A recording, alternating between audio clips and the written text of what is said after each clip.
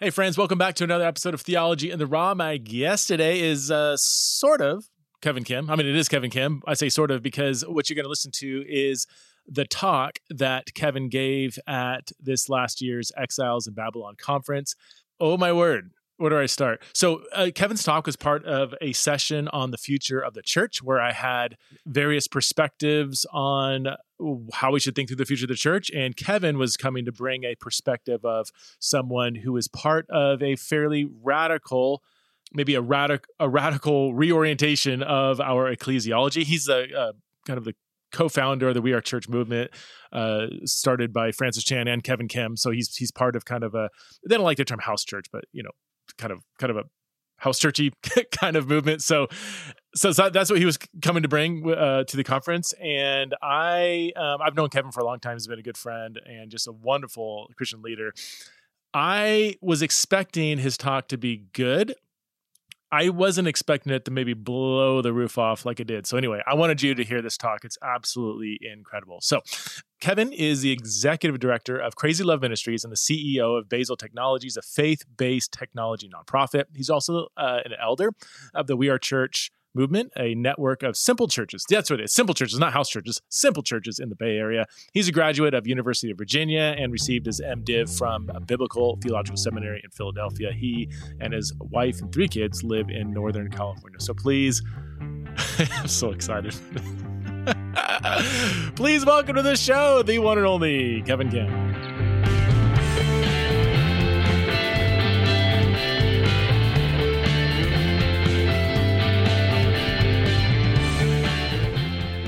It is an honor to be here tonight. I'm not just saying that to warm you up, but it's true. It's a big honor because, number one, I'm a big fan of Preston and Chris's ministry.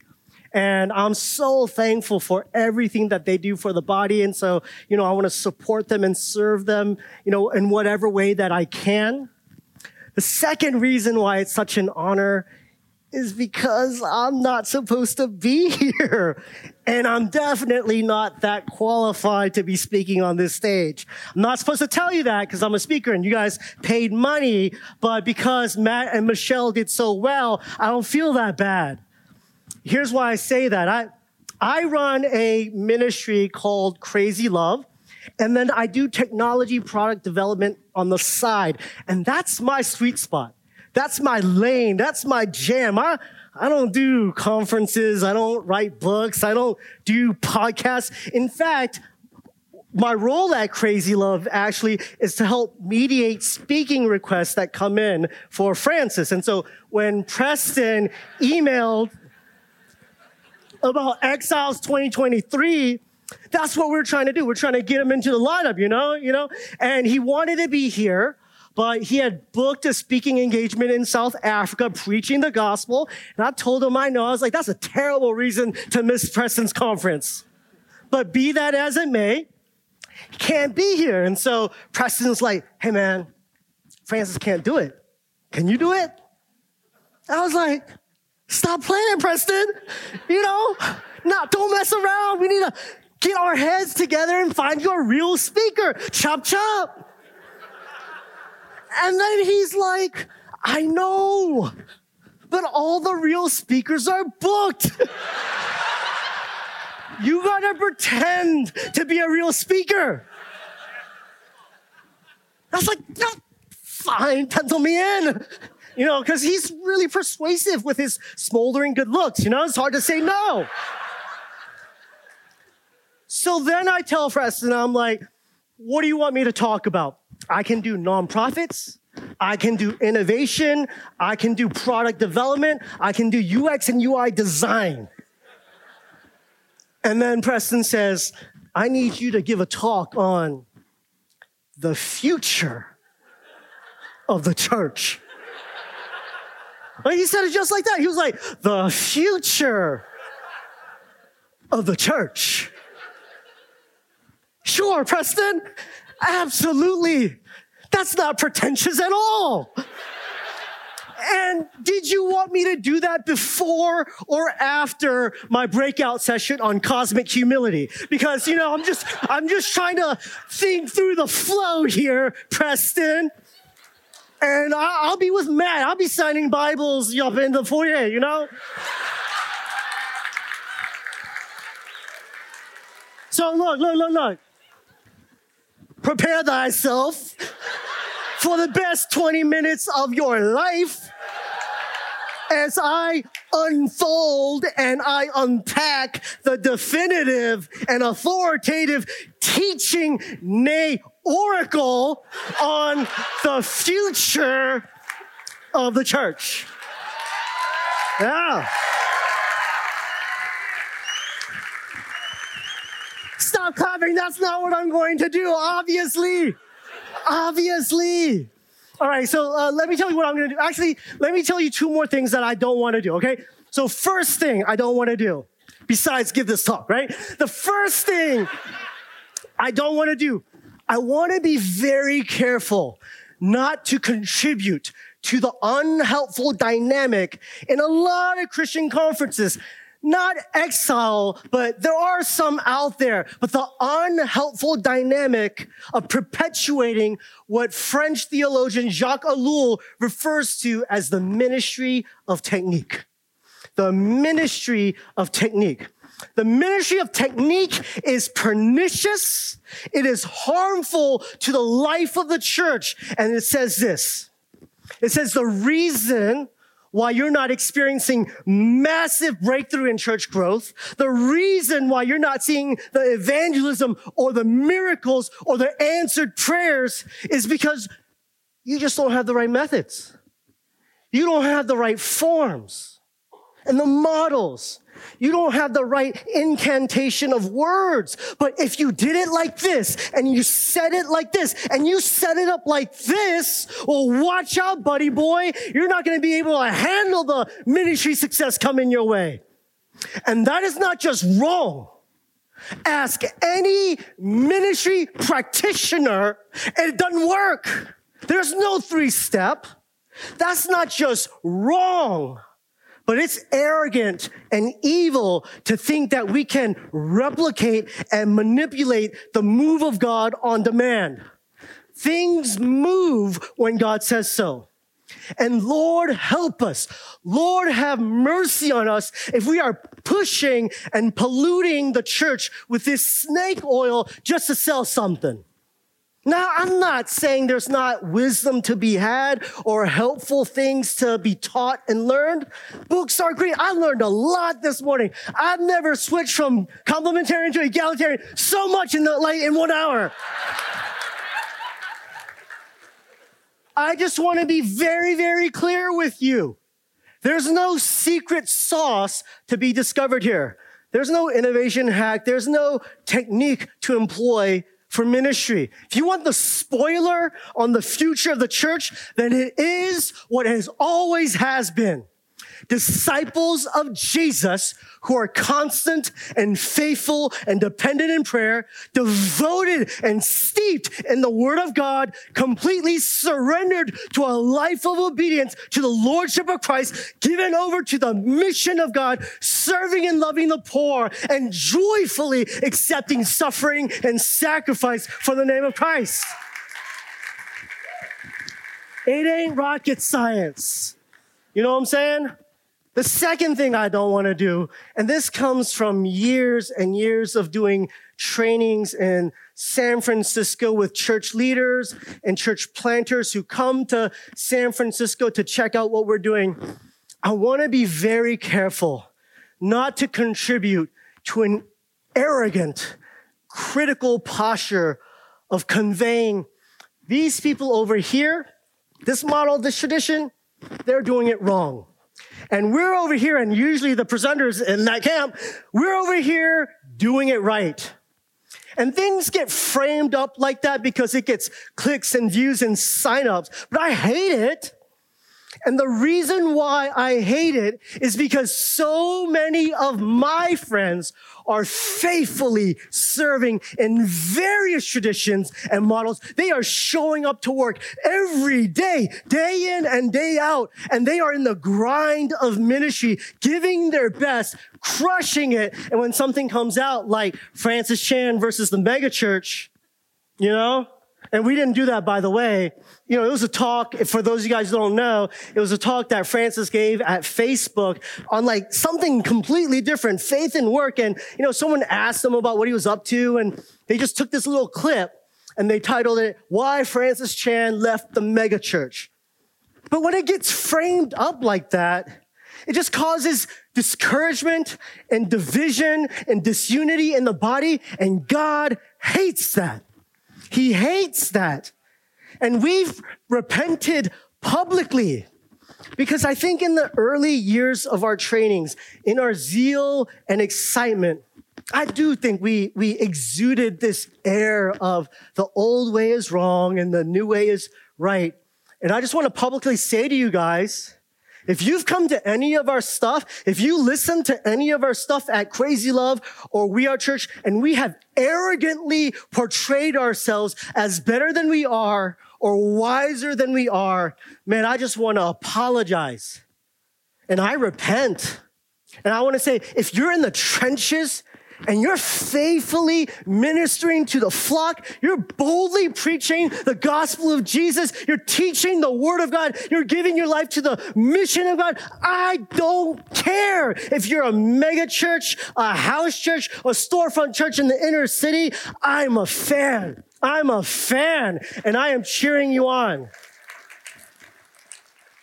All right, so with that said, let me share 4 challenges that I think confront the modern evangelical church in the U.S. And let me say that whatever model or tradition you're in, you have to take this into account in your philosophy of ministry. I'm going to list them, and I'm not going to talk about all of them for the sake of time, but I'm going to talk about one, and then maybe if the others are interesting, we can talk about it on the couch session or at my Bible signing that Preston set up. There are many challenges for the church today.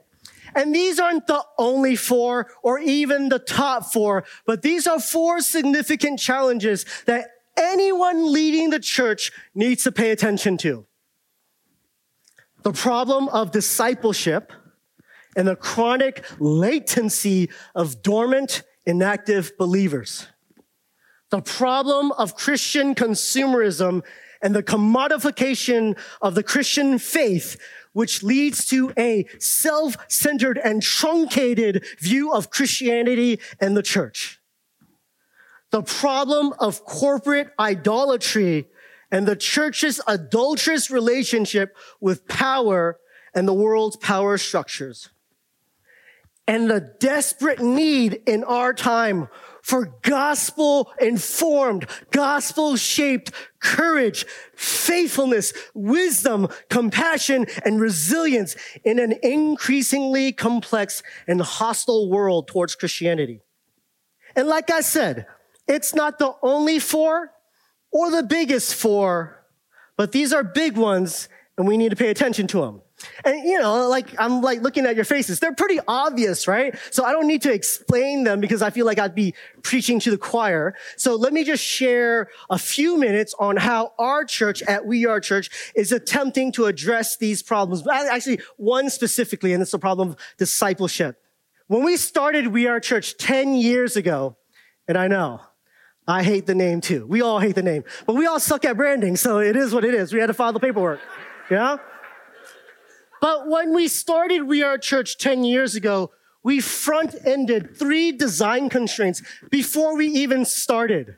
We said in our model, no paid pastors, no buildings, 100% of our tithes and offerings will go out to local and global missions. And we got some backlash from that, because there were people that were writing in and they're saying, hey, Francis Chan thinks it's wrong to pay pastors. Francis Chan thinks you're selling out if you have a building. Francis Chan thinks a fog machine is the first sign of apostasy. just want to tell you guys, put your hearts at ease. Not true. Not true. I just want to set the record straight.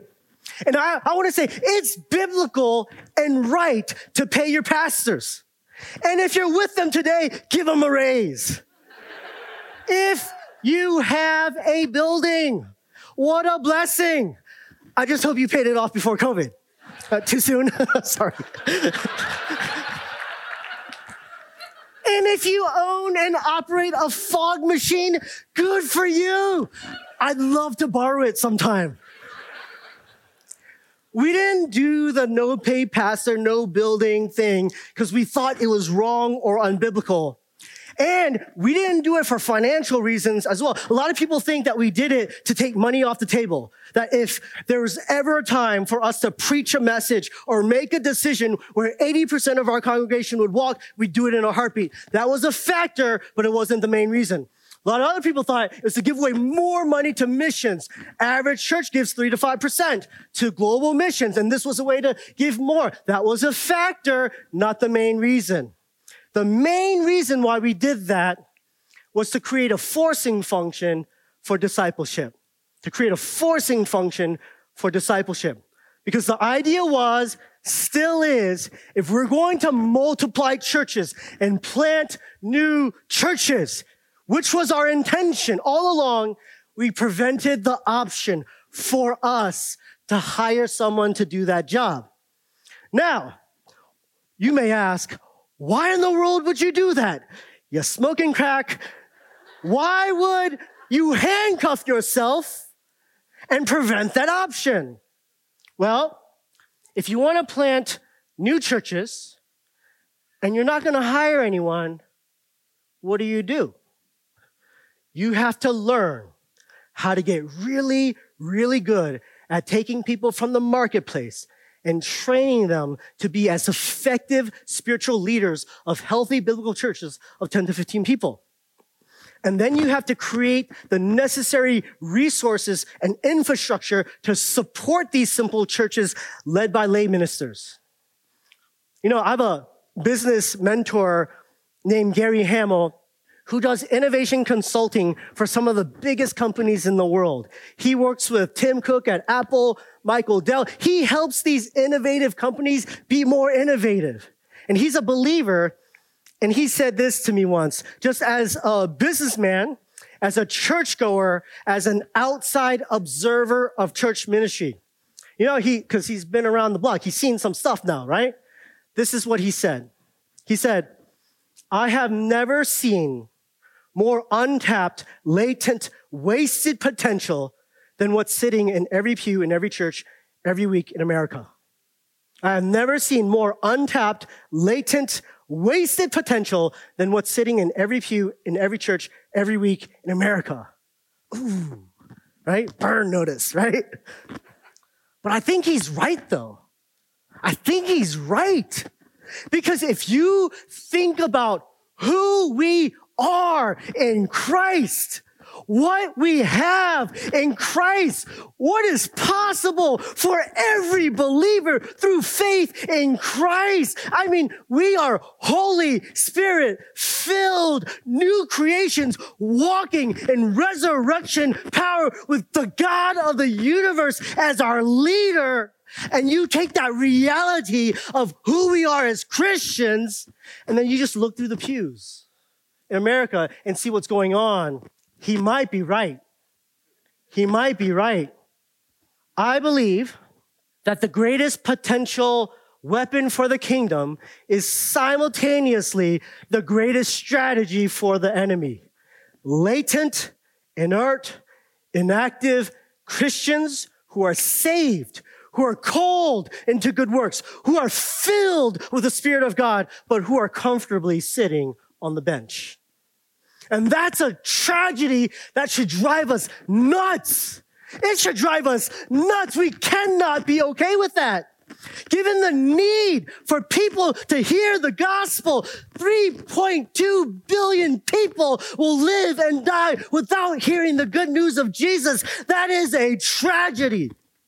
But you know what's a bigger tragedy than the need? He died for us. He died for us to reconcile us to God and make us ministers of reconciliation. And we've been broken, sinful, rebellious us. We have been invited in to the Father's work. We've been given this gift, this opportunity to walk with him in faith on this adventure. And we got this life, one life. There's no rewind. There's no redo. We got one lifetime to give it all to him as a worship offering. And we're sleeping through it. We cannot be okay with that. So the name of our game is greater activation of the body of Christ in the mission of God. I think that's the future. Ministry through the people, not the professionals. Now, I want you to think about this. I'm about to throw a lot of numbers at you. Well, I got like 30 seconds, so I might not throw that many numbers at you. But like Matt and Michelle went like an hour over, right? So I got a little time. I'm just kidding. All right, let me throw some numbers at you, all right? 330 million people live here in the United States. 210 million people say, I'm a Christian. 120 million people, religiously unaffiliated. There are roughly 330,000 churches in America today. Average church size is 186. Median church size is 75. 117 million people say they attend church on a regular basis, which means we got 93 million people who say, I'm a Christian, but are not active in their local body. These are some staggering numbers. About 4,000 churches get planted every year in America. About 3,700 churches shut down. That's a net 300.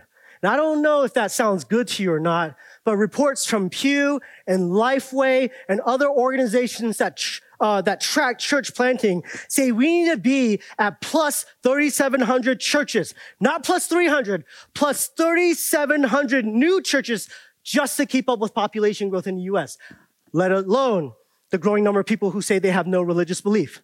Right now, we're plus 300. We need to be at plus 3,700 at least. That is not 10% growth. That is not 25% growth. That is not even 50% growth. Ask any person that's a business person how hard it is to grow business 50% year over year. It is stinking impossible. Google and Apple don't do that.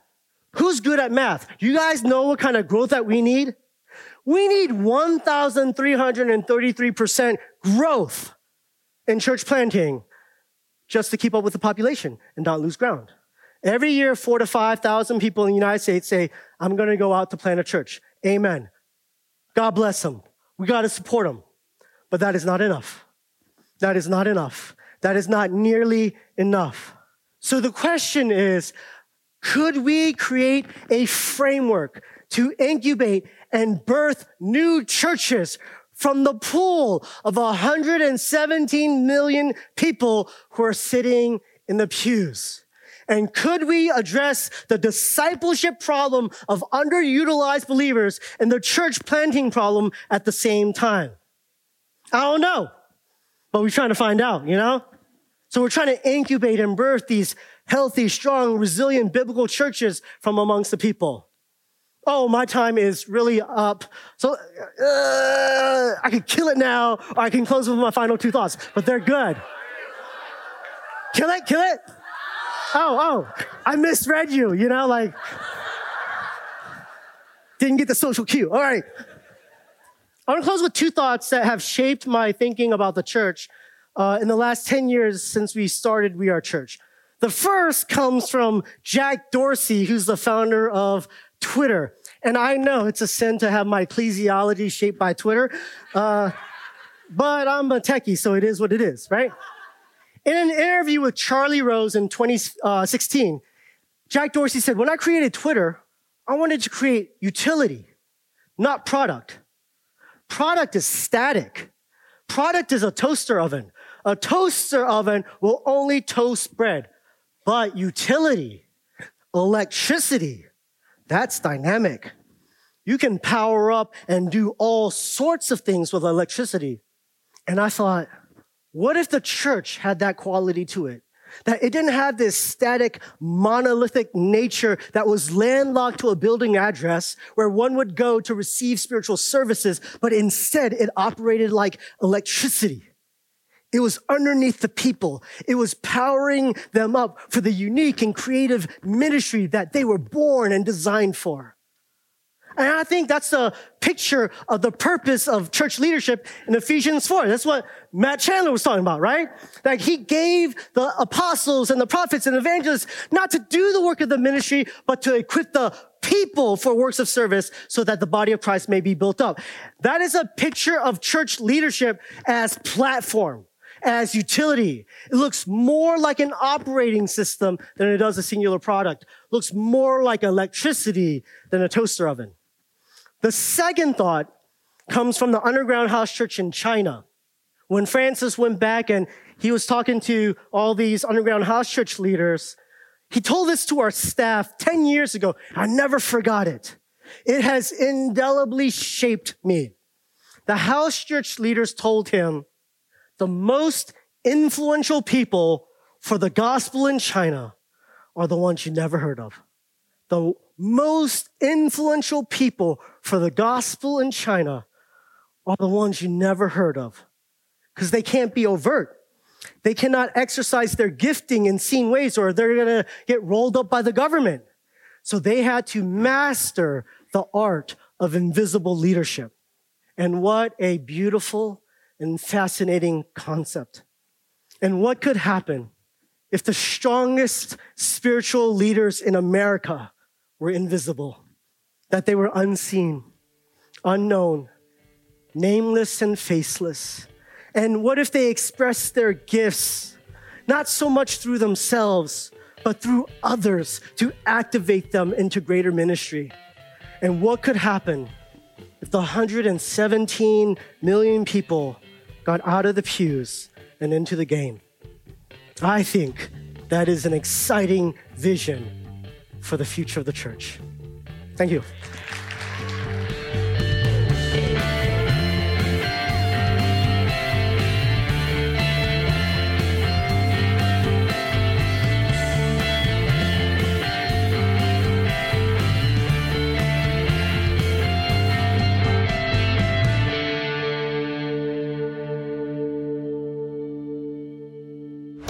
This show is part of the Converge Podcast Network.